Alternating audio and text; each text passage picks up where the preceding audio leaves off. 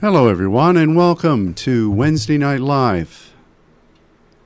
This is Ron Crawford, the pastor of the Father's Church in Dallas, and I am very, very happy to be able to spend these fleeting minutes with my congregation and with all of our Saints Network family. It really is an honor to be able to serve the Lord together with you.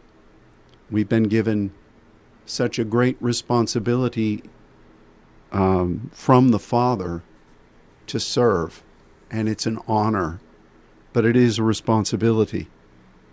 And I just very much looking forward to what the rest of this year entails. I'm spending significant portions of each day trying to hear from the Lord about our upcoming seminar in a couple of weeks titled His Rest.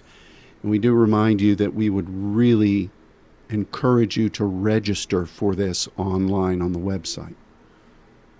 But we also then have a France gathering that is going to be in early to mid-May, and then the big gathering in June in Sao Paulo, Brazil. These are things that each have their own idiosyncrasies, at various points of challenge, various points of objective, and you just really want to hear clearly.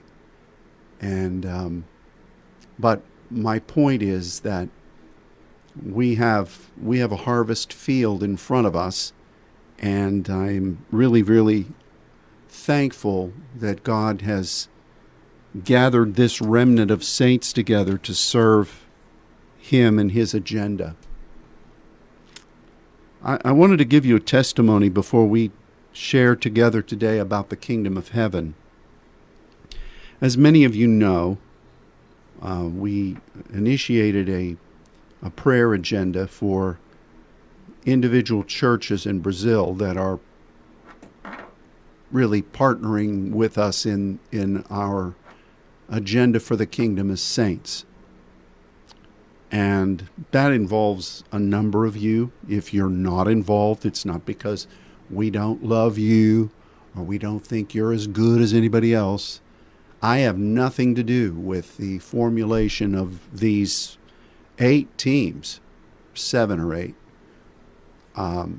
And they are going to be rotating. They'll rotate out again after a seminar. And if you just are bound and determined to want to be a part of one of these and you're not at this time, let Katie and Zach know. And we'll see what we can do about that. But the point is, we have these dedicated groups that are praying for individual churches. They have assignments. And one of the testimonies that was forwarded to me, one of the groups prayed for one of the churches this past Sunday. Would be during the time of the evening service down there in Brazil. And this word came back from that church. And it said that during the end of their worship time, the presence of the Lord was so strong that the young man, the pastor's son, who was leading worship, he couldn't sing anymore. He just began to weep. It became so overwhelming that he felt like he needed to go to an adjoining room to lay on his face and call out to the Lord in proskuneo. During this time, his sister began to sing a new prophetic song. And after the worship concluded, she went to find her brother and found him on his face, weeping and praying in diversities of tongues. So she joined him. After the service, the pastor and his wife went in there, and they all proskuneoed together for over an hour. And this is not a competition as to which group is praying hardest or getting the most results. Every group is praying in the Spirit, and they're praying exactly in the Spirit what God needs for those churches. And this is just one testimony. We don't ask these churches to send testimonies. I'm in contact with many of them. I mean, there are outreaches. We're working together with them, but we're not trumpeting anything because this could easily become a competition. The enemy wants there to be jealousies and measures of comparing one another. So we're not encouraging that. And I know some of you need to hear testimony. You need to hear some sterling result of prayer.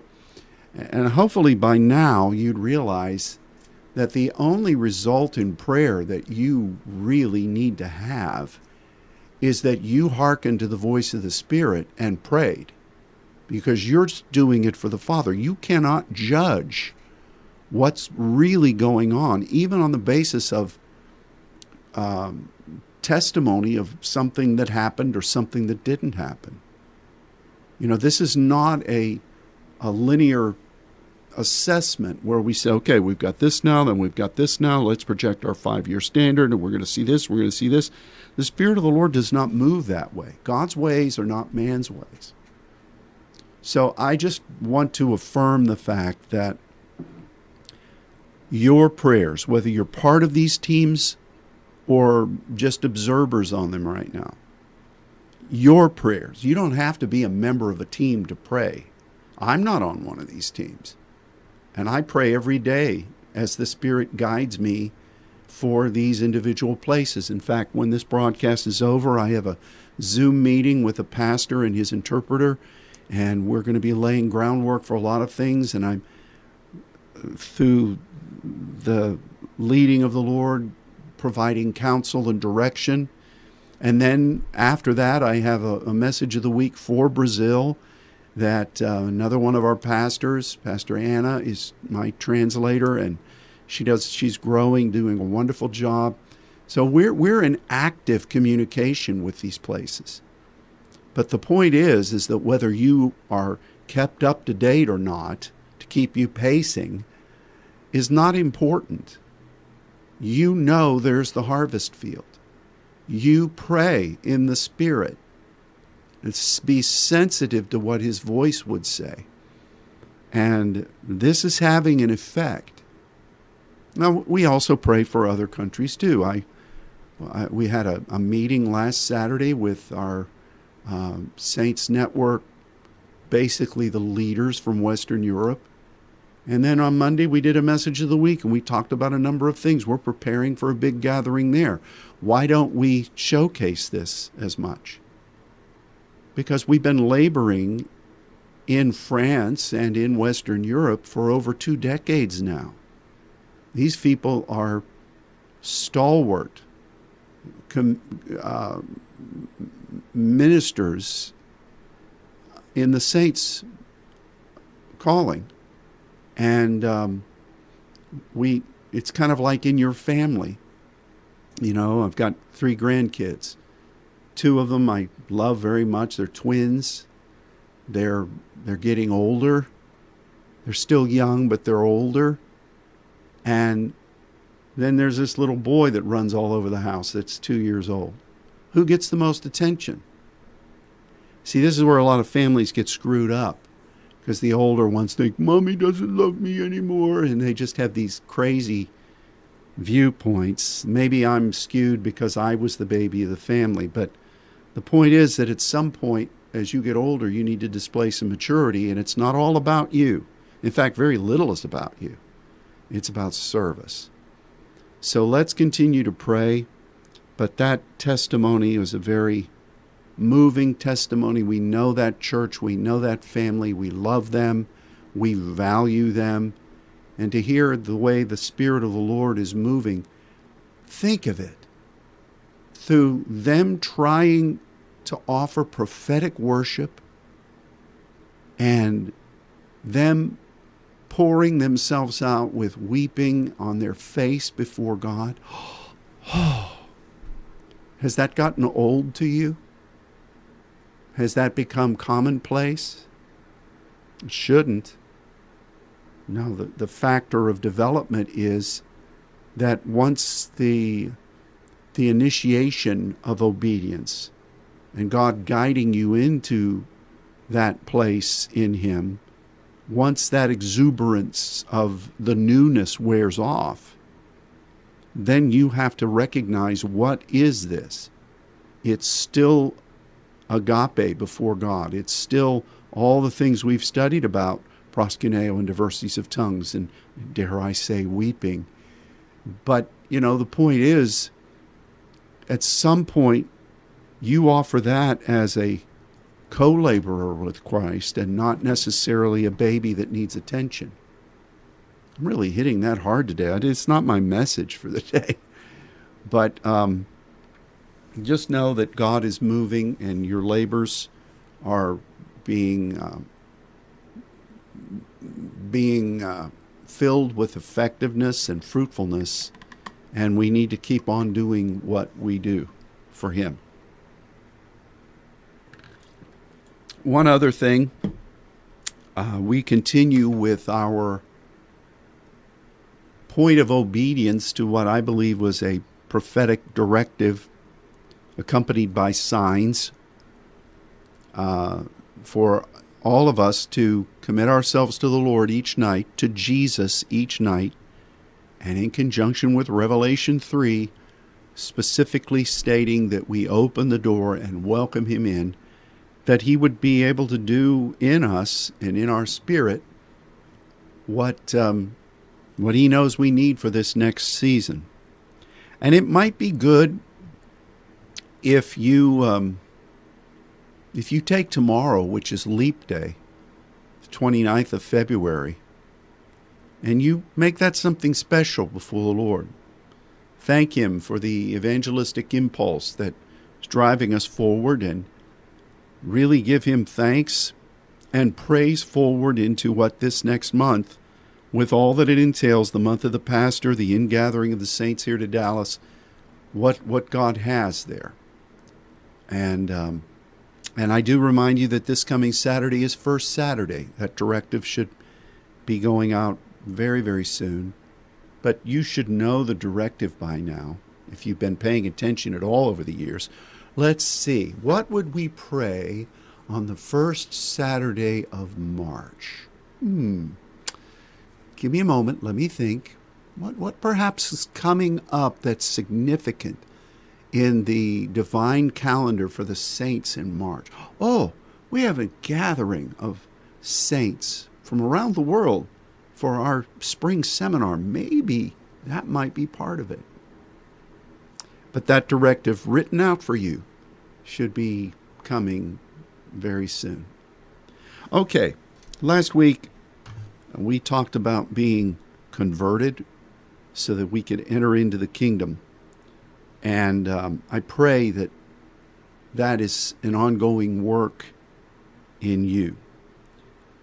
But I felt that we needed to do something a bit different today. And we're going to study the Word together today. We're going to talk about what is the kingdom of heaven. If we're entering into, we're being converted and becoming as a child to enter into the kingdom of heaven. What does that really mean? Now, I thought about grouping topically a bunch of verses and put it on a piece of paper for you. You would have it online. You can look at it, and you can then, or if you print it out, fold it up, stuff it in your Bible with the other 100 pages you've got in there. But our objective largely on this Wednesday night live is to study and to encourage the saints to study for themselves. You have the tools, and I just think that it would be a good thing for us to study together rather than me just tell you things. Last week we had a bit of an outline because that was a new understanding for us. Today we're going to be studying together. So if you have your Bible program, I hope you do, why don't you just type in Kingdom of Heaven, and we'll just go through this and see what primarily Jesus said about the kingdom of heaven. I mean, if we're entering into it, Let's see what he says it is. You might also want to have, not like I'm old school, a piece of paper beside you. And you can maybe list categories. As I've looked through this, I've seen lots of obvious categories with the kingdom of heaven. It begins with repent. Now, you can figure these out for yourself. You don't have to jot them down, but this is just what I'm saying. Teaching, conversion, attaining, what you have to do to gain it, how it aligns with the will of the Father, and that's a necessity. Where is the kingdom of heaven? What is its characteristics? How is warfare involved, spiritual warfare? How do you expand into various cities and states and nations? And then, if you have these categories, you can just group them yourself as we look. You can jot down your own categories.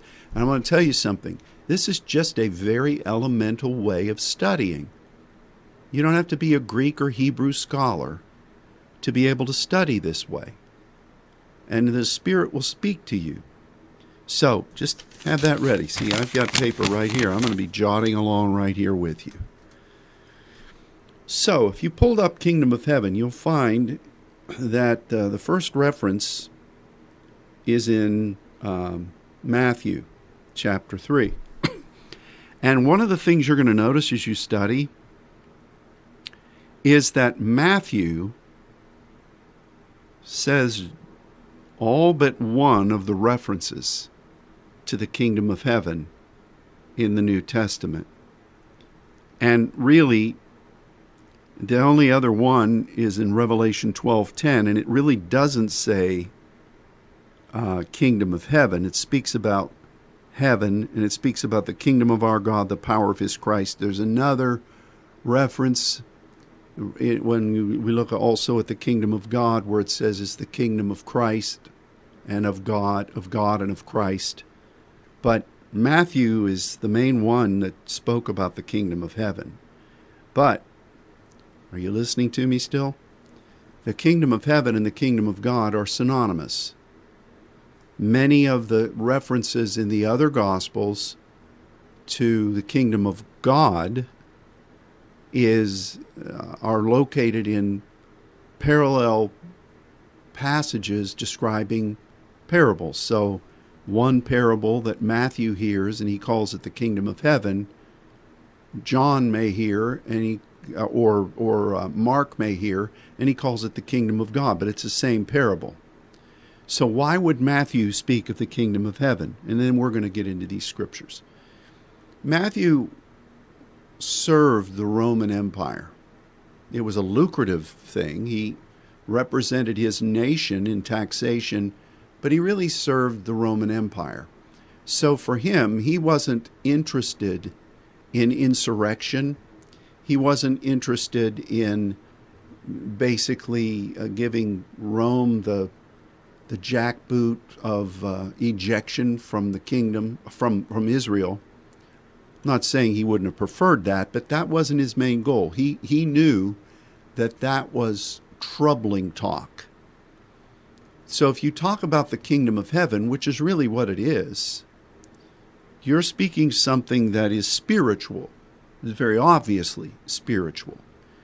And so for Matthew, it was an accurate term, but it was also a term that really indicated more of what Christ was trying to do there. He was not there to evict Rome. He was there to welcome heaven to earth. Now, kingdom of God means the same thing, but it just sounds a bit different. Because if you're talking about a kingdom of heaven, that's an ethereal kind of a spiritual thing. So often the kingdom of God meant in those societies a tangible government, because a lot of these people who were rulers said they were gods. And so you're really talking about some ruler coming into power that's going to evict Rome and be the voice of God on earth. I know that's not what's meant in the Gospels, but for Matthew, his preference was to speak about the kingdom of heaven. So, let's just look at it. You've got it pulled up. And as you read these, we may talk about these individual verses. We've taught about all these things. We have. In very detailed fashion. But perhaps we need to group them categorically to understand in total what the kingdom of heaven really is, if we're to become as a child, become converted, and enter into it. And if that kingdom of heaven is within you, which Jesus said, it might be good for us to recognize what it means. The kingdom of heaven is not just an atmosphere. The kingdom of heaven is not goosebumps. The kingdom of heaven, although it may produce them, the kingdom of heaven is not having a good meeting. The kingdom of heaven is not a revival meeting. Kingdom of heaven is a very personal thing. So, Matthew 3:2, first issuance. John says, repent, do the 180 from where you've been, because the kingdom of heaven is at hand. Matthew 4:17, it's right there in your progression, you can see it. Jesus then began to preach, saying, repent, for the kingdom of heaven is at hand. And then he goes through the Beatitudes. Blessed are the poor in spirit, for theirs is the kingdom of heaven. There's that poorness in spirit of all things. You have to become bare before God, recognizing that nothing that you have is really important in the natural. The most important thing is to want what the Spirit within, in conjunction with the Spirit of God in heaven and on earth, wants to have done. Kind of reminds of another passage we'll see about it's difficult for a rich man to enter the kingdom of heaven. It would be easier for a camel to go through the eye of a needle. And the essence of it is that in order for a camel to really get through such a place, one of the gospel writers speaks about it as a sewing needle. The other gospel writer speaks about it as a needle that does surgical things, and but the point is that eye. Now there was some discussion in the Middle Ages that there was actually a gate that was kind of like a nighttime gate in Jerusalem, and it was very narrow for security purposes, and that was called the Eye of the Needle. I looked at this. I read 2 articles. Imagine somebody writing an article about this. And this was something that concocted like 1100 AD, that this magical small gate. And there's really no archaeological evidence that such a thing actually existed.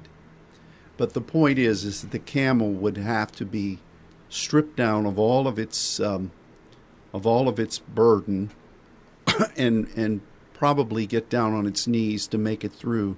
But even then, even in your own attempts then, you couldn't enter the kingdom. So you really have to become as nothing, to be as a child, to be converted, to be able to enter. Matthew, you can look at it. What's next? 5:10. It's the end of the Beatitudes, where it says that, blessed are you who are persecuted for righteous vision's sake. Yours is the kingdom of heaven. So right off the bat, you got to be poor in spirit, And you got to be willing, because of that righteous vision of the kingdom, you've got to be willing to endure opposition. And then the reviling and the persecution, we've studied this. Jump up, spin around, Agailio. We've studied that. But that's a pretty big thing to begin. Then there's a warning 6 verses later, or 9 verses later, about what you better be careful what you're teaching. And you got to be careful that if you're teaching these things, you don't break them. And then the next verse, it speaks about your righteous vision needs to exceed the rigidity of the Pharisees and the scribes. Because if it doesn't, you won't enter in the kingdom. And what does that mean? You need to continue to be growing into the new things that God's Word would reveal. And if you're just stuck in the mud of old-timey doctrine, I'm not discarding foundational doctrine, but traditions, and if you're saying that nothing new can come, you've got it all already, you're not entering the kingdom. You're just not. Just stick with me now. We're just studying. I don't know where you're putting these in categories. If it were me, I would link the Beatitude things into what it means to actually function in the kingdom, and I would have a category for teaching, because here you've got scribes and Pharisees and people that don't do what they're teaching. So, but that's your list. You make your list. It'll have more meaning to you. Now look at this one, Matthew 7:21. Not everyone that says to me, Lord, Lord, shall enter into the kingdom of heaven, but he that does the will of my Father which is in heaven. There's a category for you. The Father. If you aren't functioning with a direct communication with the Father, I don't know how many more ways we need to clarify to you scripturally that is a necessity. And who's saying this? Well, it's written in red, so it's the blessed Jesus. He that does the will of my Father which is in heaven is going to enter into the kingdom. There's a category for you. You'll see it in other places. The Father. Jesus talked then in Matthew 8:11 that there are going to be many that come from the east and the west in the kingdom of heaven. They'll sit down with the patriarchs of the Old Testament. But it's got to be those that are willing to abandon the past and rigid, what's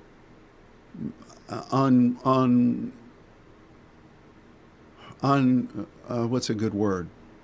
Unwavering. No, that's not a good word, because we shouldn't waver on the doctrinal foundations.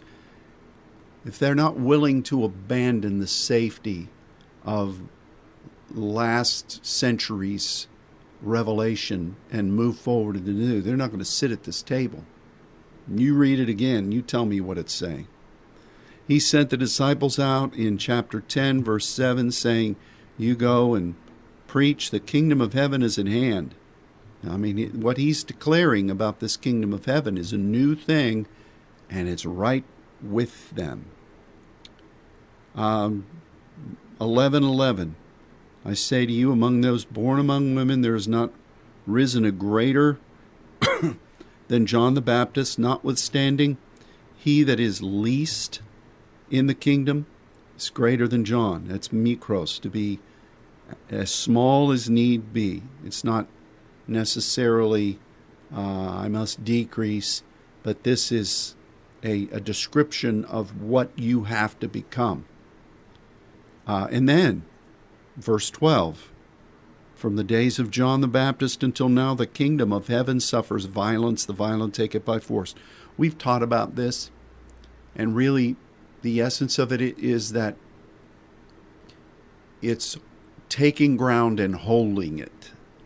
I've equated it to that old game, King of the Hill, that we used to play when we were kids. It's probably not very healthy, but we did. We didn't have TV or anything at that point. Well, we did, but even many of the churches were hiding those TVs in closets, so we just had to play outside. But if you take a position in the kingdom in your parets, you better stand therefore. And that's the violence.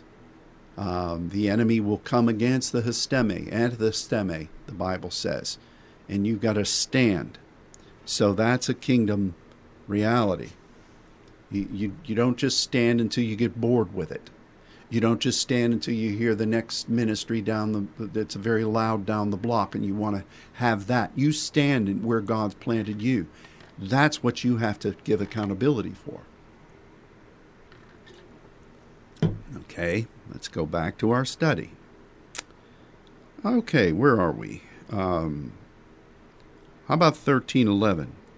Ooh, here's a new category. Well, what about that standing business? Well, that should be kind of in a warfare category, shouldn't it? Because it is given unto you to know the mysteries of the kingdom of heaven, but to them it is not given. Mysteries. Wow. Do you mean to tell me, Pastor Ron, that there are mysteries in the kingdom? Things that we may be praying in diversities of tongues before the Father, and in the Spirit we speak mysteries. Oh, that's just a bunch of gibberish, or as the old assembly spy said, that you're chanting. No, it's not. It's scriptural. And if we have to know these mysteries, mysterion, in the kingdom. That's a big one. Matthew boy, he's silly with these kingdom of heaven things, isn't he? And who's saying it? It's Jesus, the one that's meeting with us each night, our elder brother. Matthew 13:24, another parable put he forth unto them, saying, the kingdom of heaven is like unto a man which sowed good seed in the field. While men slept, his enemy came and sowed tares among the wheat. Now you know that one. I think there's a lot of tares being sown right now. And we've got to focus. We've got to focus on the kingdom. We've got to focus on our assignment. Yes, it can be irritating to see the enemy planting progressive, false wokeism doctrines. Yes, it's increasingly a challenge once something good starts happening, then you got a lot of bandwagon people that will come and try to join and insert their own doctrines or their own idiosyncratic ministries into it. And you focus on the good. So you just got to keep your cool if you see those kinds of things happening. If it's during the day, you can speak against it. But this says the enemy comes and sows when nobody's looking. 13:31, man, Jesus is really intent on this kingdom of heaven business, isn't he? Another parable put he forward. The kingdom of heaven is like to a grain of mustard seed, which a man took and sowed in his field. And this became the greatest among herbs and became a tree. The birds of the air came and lodged. Wow. We studied that, didn't we? Yes, we did. So we're sowing this tiny seed that seems insignificant, but the Lord is using that to sow into the nations. That was a good message. Then in verse 33 of Matthew 13, same continuity. Another parable spoke he to them. The kingdom of heaven is like unto leaven, which a woman took and hid in 3 measures of meal, till the whole was leavened. Now what? Wait a second. I thought we weren't supposed to have leaven. I thought there was a warning against the leaven of the Pharisees. I thought there was a warning against leaven in the communion bread. Yeah. And what was that? You don't rely on what your ways of the past. You want something fresh and new in the Lord. But the kingdom of heaven here is like the leaven which a woman brought and eggcrypto into measures of meal. And to me, this is whatever it is that this woman has received, she, through her testimony, sowed it into the food chain of the people that were around her. So you've got to be willing to testify of the crypto things and see what God will do with that. It's so important. Momentum and speaking well is very important in the kingdom, which is why the enemy sows strife and discord and accusation, because first of all, he wants to welcome every evil work, but secondly, he wants to stop that growth that is engendered through speaking well and promoting. Again, chapter 13, verse 44. Chapter 13 should be the kingdom of heaven chapter. The kingdom of heaven is like treasure, the thesaurus hidden in a field. When a man found it, he hides, and he goes and sells all that he has to buy that field. And if that wasn't enough, the next verse says, the kingdom of heaven is like unto a merchant man seeking goodly pearls, and he sells things to buy this pearl of great price. And then in verse 47, the kingdom of heaven is like a net, not a net, but a net, that was cast into the sea and gathered of every kind. There's a harvest. Wow. And I love this verse 52 that says, therefore every scribe which is instructed in the kingdom of heaven is like a man who is building a house, supplying for a house, bringing forth out of the thesaurus both new things and palacios things. We preached on that many years ago and really emphasized it. We who are scribes of the kingdom of heaven, teaching his mysteries through the word, have to bring new things established on kingdom reality that has been put forward to us. That's the kingdom of heaven. Do you see that? Oh, we want the kingdom of heaven to come.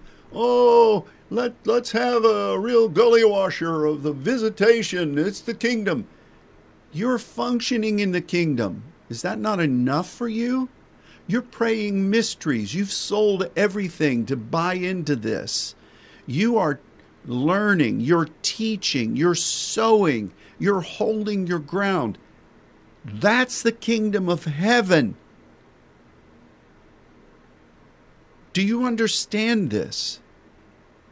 If you've gotten tired of the kingdom of heaven, which we've just been hearing from the mouth of our Lord, looking for something bombastic that you think is the kingdom of heaven, you're misled. You just are. Oh, here's a good one.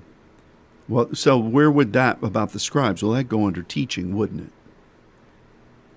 Matthew 16, verse 19. Oh, here's another one that would fit in warfare and the Father.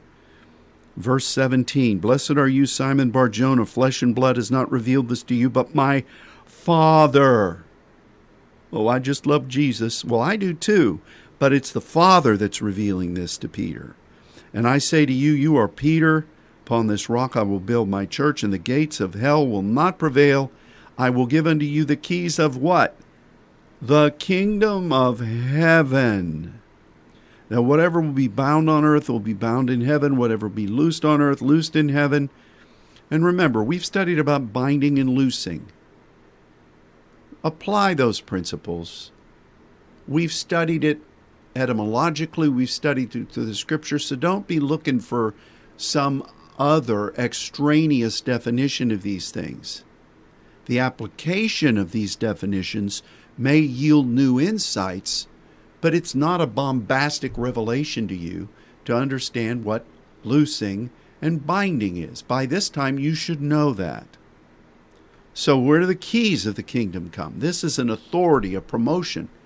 Well, by cracky, it comes from the Father. Jesus said it. Well, I don't know what these guys are talking about. If Jesus was here, he'd straighten them out. Well, Jesus was there, and he was saying it. So list that under the Father, and you can even extend it over into kingdom of authority. Wow, this is good. Then chapter 18, verses 1, 3, 4, 1 through...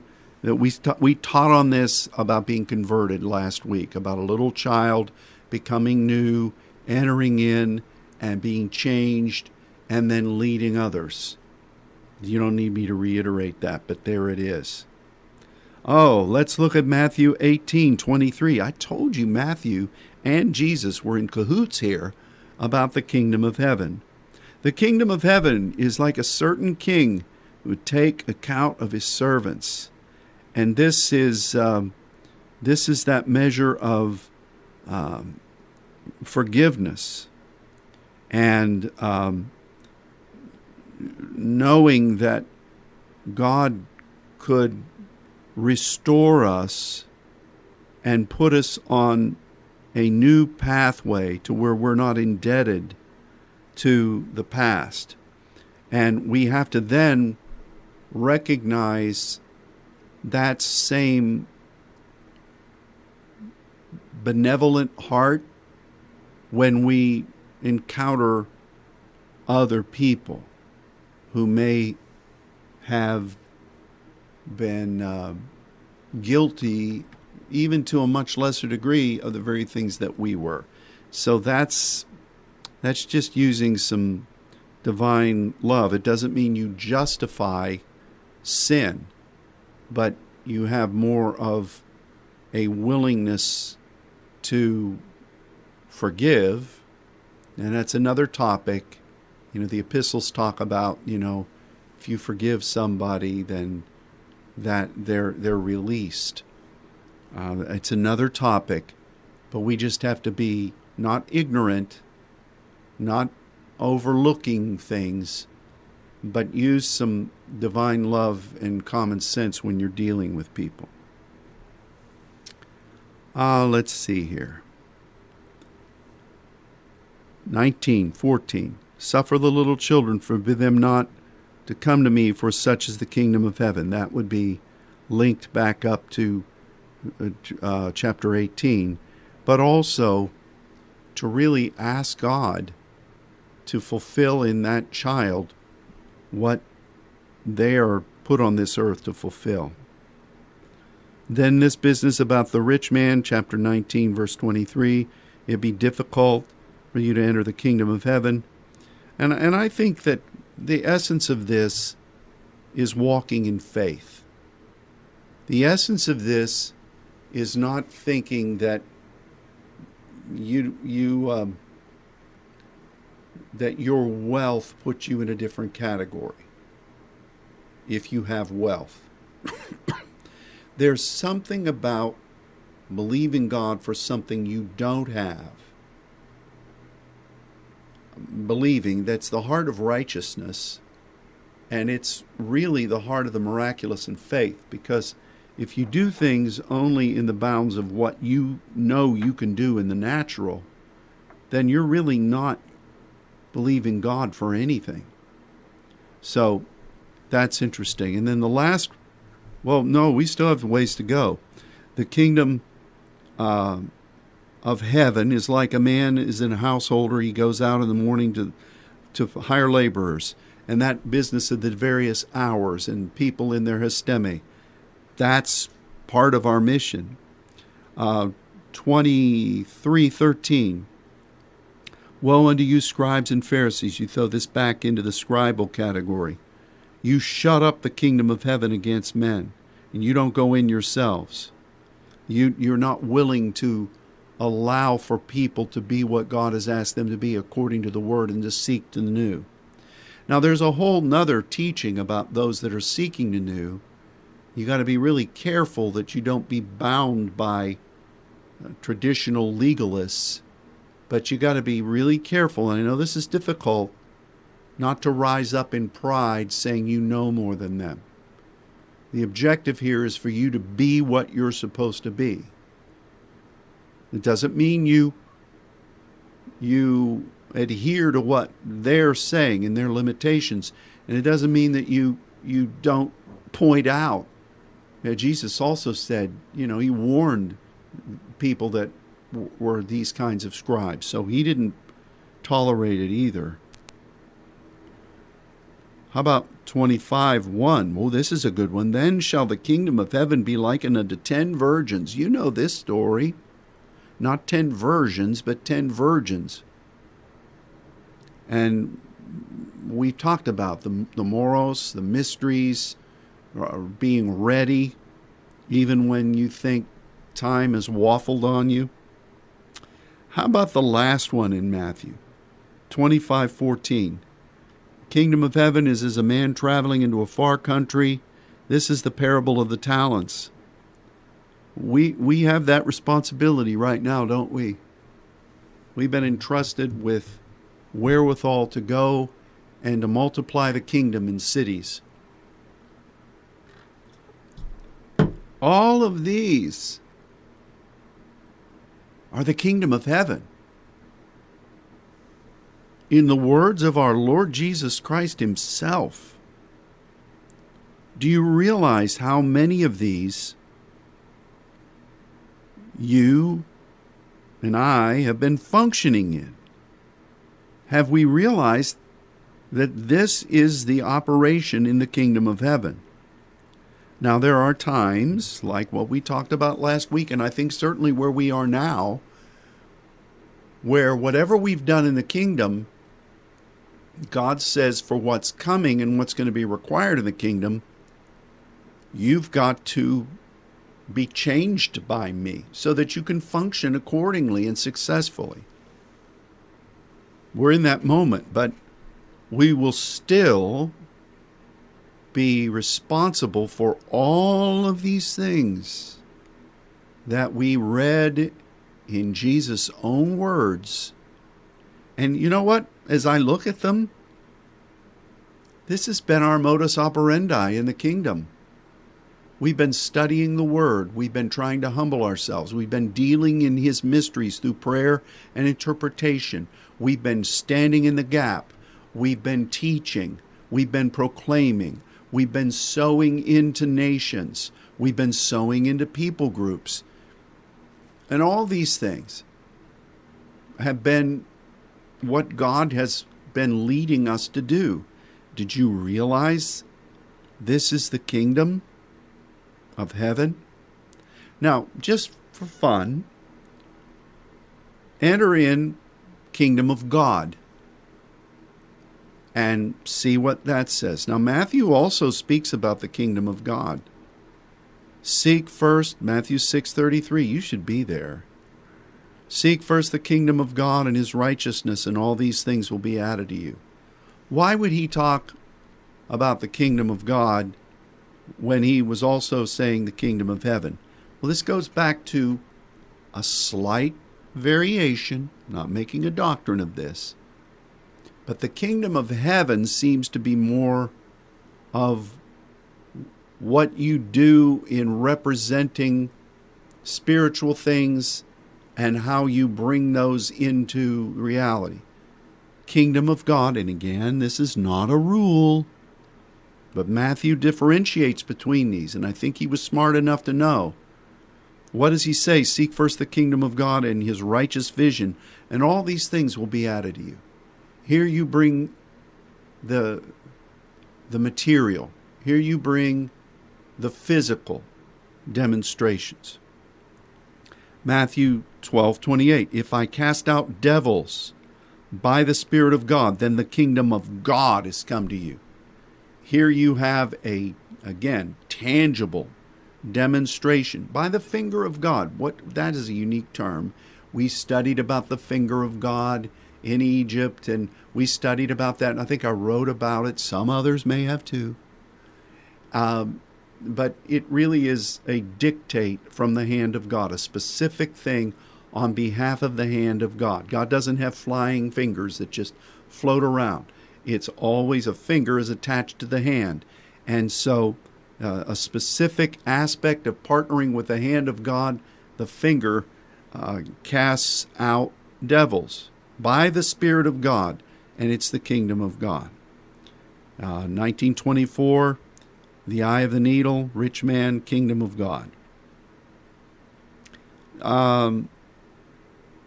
This is interesting. Matthew 21. The publicans and the harlots go into the kingdom of God before you.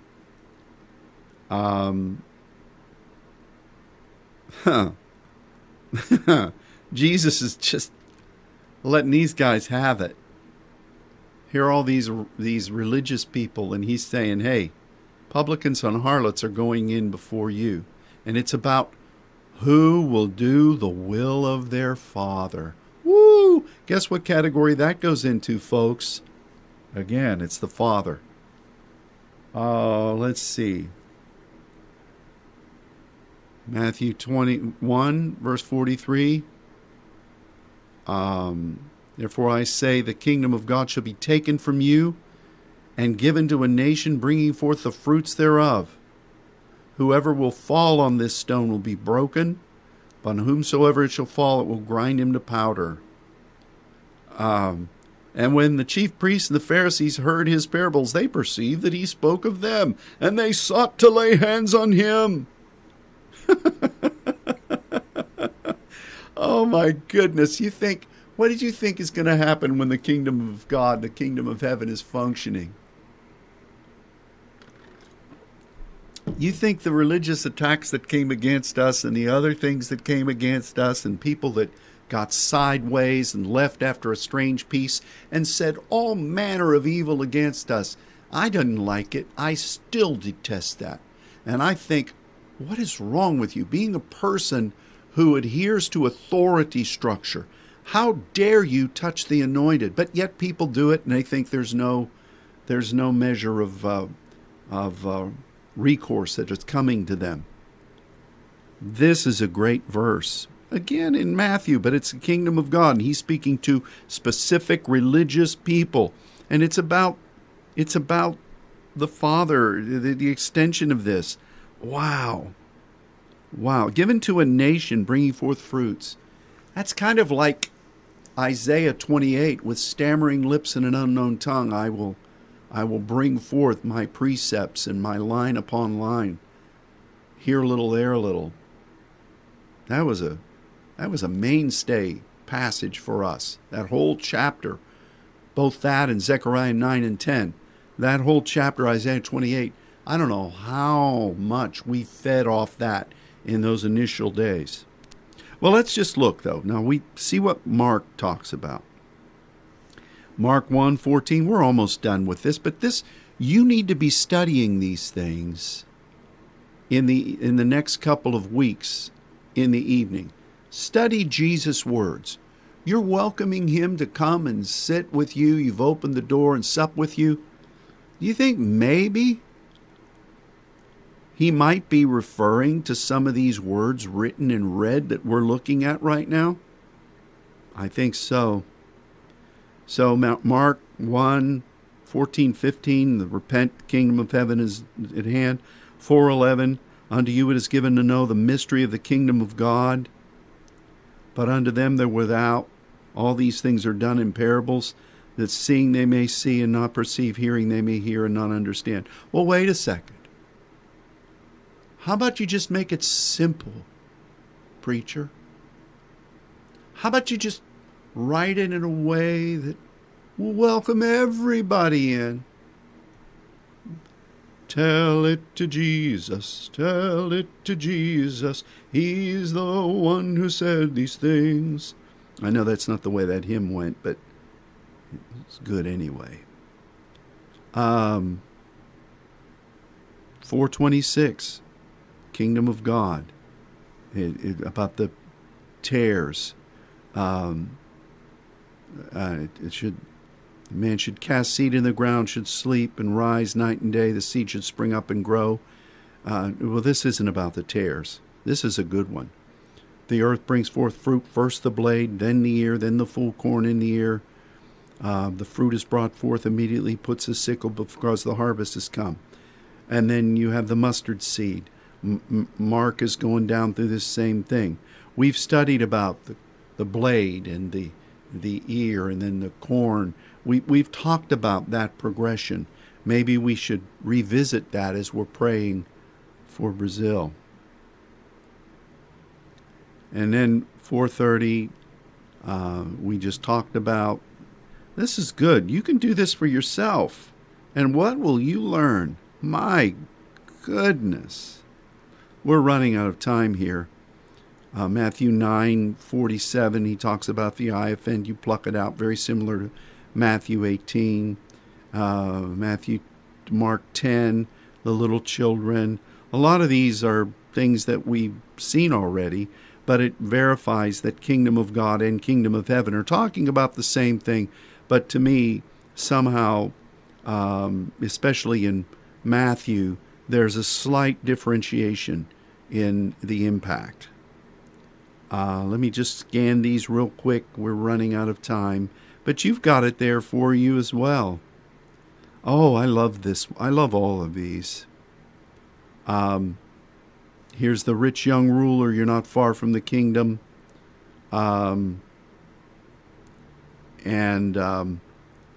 You've got to sell all you have. That's the same discussion, but in another passage it speaks of the rich young ruler. You're not far from the kingdom of God. Here, 14, Mark 14:25. I say to you, I will drink no more of the fruit of the vine until that day that I drink it new in the kingdom of God. That's now. Joseph of Arimathea waited for the kingdom of God. Asked for the body of Jesus. How about Luke? Luke 4. I must preach the kingdom of God to other cities, for therefore am I sent. That's what we are trying to do. There's the Beatitudes. There's John the Baptist.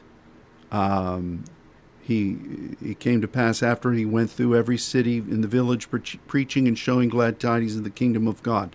What do you think he was talking about when he was speaking about the kingdom of God? Do you think we were reading from his sermon notes already? Of course. Of course, that's what he was talking about.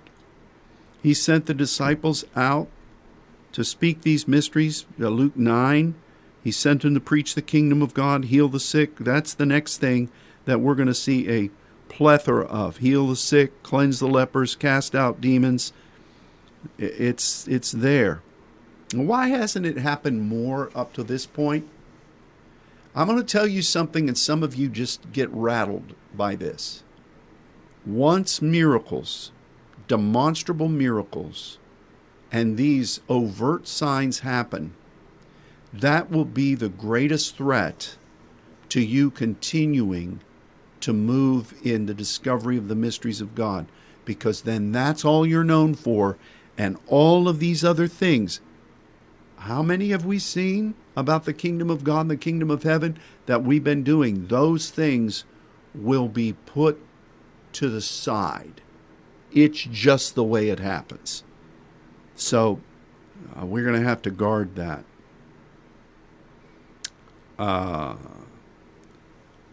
Luke 9:11. This is a good verse, 9:11. Well, the people, when they knew it, followed him. He received them and spoke of them, of the kingdom of God, and then healed all that had need. What did he do first? Spoke about the kingdom of God. What was he speaking about? The things we've been looking at. Jesus went everywhere teaching. That was the first thing he did. Luke 9:60. Jesus said, let the dead bury the dead. You go and preach the kingdom of God. Whoa. Well, 9:62. No man having put his hand to the plow and looking back is fit for the kingdom of God. Oh, Luke's into meddling now, isn't he? But Jesus said that. Heal the sick that are therein, and saying to them, the kingdom of God has come nigh to you. Oh, here's one that is hard for some. Luke 10:11. Those that don't receive what you're bringing from the directive of the Father, even the very dust of their city which cleaves to us, we wipe off, and notwithstanding be sure of this, that the kingdom of God did come to you. Woo, that's a sobering one. Seek you the kingdom of God, and all these things will be added to you. Mustard seed again. Whew, this is good stuff. And this is study. This is what you need to be doing on your own instead of looking at every bit of prepared meals that are out there on the internet. You need to be studying this. The law and the prophets, 16:16, were unto John. Since that time the kingdom of God is preached, and every man presses into it. Wow. Oh, look at this one, Luke 17:21. Neither shall they say, lo here or lo there, for behold, the kingdom of God is within you. Oh my goodness, it's already in you. If you're doing these things, then the kingdom of God will be functioning. I know we're out of time. But let's just look at the 2 times John speaks about it. John 3:3. John says, hey, if I need to write 2 things about the kingdom of God or the kingdom of heaven, what would they be? John 3:3. Verily, verily, I say to you, except a man be born again, he cannot see the kingdom of God. And then verse 5. Verily, I say unto you, except a man be born of water and of the Spirit, he cannot enter into the kingdom of God. Wow. Thank you, John. Thank you, John. Thank you, John. And then you can look through Acts, and you can look through what Paul wrote, and you can look through the writer to the Hebrews. You can look to James. But basically, this is Jesus' opinion about the kingdom of heaven and the kingdom of God. And I dare say that if you will study these a bit more, we just ran through them. You can do this on your own. And that's the objective. It's not that I'm trying to get out of work. My objective as your pastor and as a leader in this network is to encourage you to fish for yourself in the Word of God and to study and let the Spirit speak to you. And you'll discover, I hope, that we've been being trained in the kingdom of God and the kingdom of heaven for years by the Spirit of God. Everything that He's been leading us to do in His Word has indicated these pursuits of what the kingdom of God and kingdom of heaven are. Jesus Himself said it over and over and over and over again, and He's the one that you're welcoming to come and meet with you each night. If we truly are being converted into some new dimension of service for the kingdom in these days, and we are, in this 7th day, in this day of rest, ready to go into the new, maybe, just maybe, Jesus, when He comes to meet with you, is talking about these things. You're converted, become as a child, enter into the kingdom of heaven. Got to get you ready. Have you been lax in some of these things? Have you been duped into thinking that what this walk that we've been living is something less than what God is doing? You got to scramble to look for something else? Tell it to Jesus. Boy, I'm preaching at you today. What do you think Jesus comes and he chastens you? What do you think that is like? Is it him pressing close to you and telling you how sweet you are and how much he loves you? Well, yes, he's loving. But John saw him with fire in his eyes. That's an eye-opener, no pun intended. He loves you. You're to be an heir and a joint heir with him. He talks about the kingdom. He's talking about knowing the Father, doing the will of the Father, repenting from old ways, becoming poor in spirit, being born again in spirit, and being converted as a child, stripping yourself down as an unladen camel, selling everything you are to buy the place of the thesaurus, selling everything you have to buy the pearl of great price, expanding, knowing the mysteries of God, teaching them, not being as the Pharisees, being a scribe of the kingdom to bring forth old and new things, knowing the will of the Father again, being observing with you in function, power, function, expanding into kingdom, expanding into cities, knowing that there's going to be alternative things sown into the field, but you keep pressing into the new. Having communion with the Lord in the kingdom of God now in that new wine. Warfare, casting out demons, taking the keys of the kingdom of heaven, and the gates of hell will not prevail. These are just some of the categories. Can you in your devotions, maybe you should do this. I'll do it if you'll do it. No, I'm going to do it whether you do it or not, but I'm telling you, you're being changed to go into the new places in the kingdom. These are Jesus' sermon notes. You think he's going to unveil some new thing that's different from his living word? Get over that. Let's take each night, let the Spirit guide us into one or more of these categories and read them. See if the Lord wants to say something new or empower you in a new way in them. So that's Bible study. The rustling of the leaves. I don't know that we can say that very much more. How about the clicking of the finger on the screen? Oh, it's good to hear the clicking of the finger of God on the screen. This sacred desk. Okay. Thus endeth the lesson. But it's basically how you can study this for yourself and let the Spirit feed you. Let the Word of God dwell in your hearts richly. Jesus is going to refer to these things. Thanks so much for joining. I know this has been a different broadcast. I really tried to exhort you to move forward in your studies. And I'm not behind you, pushing you and saying it's okay, get up. I'm saying, come on, this is the way, let's go. And any teacher on a higher level is going to push their students to go beyond. And that's where you should be. I bless you. Thankful for you. Let's be faithful.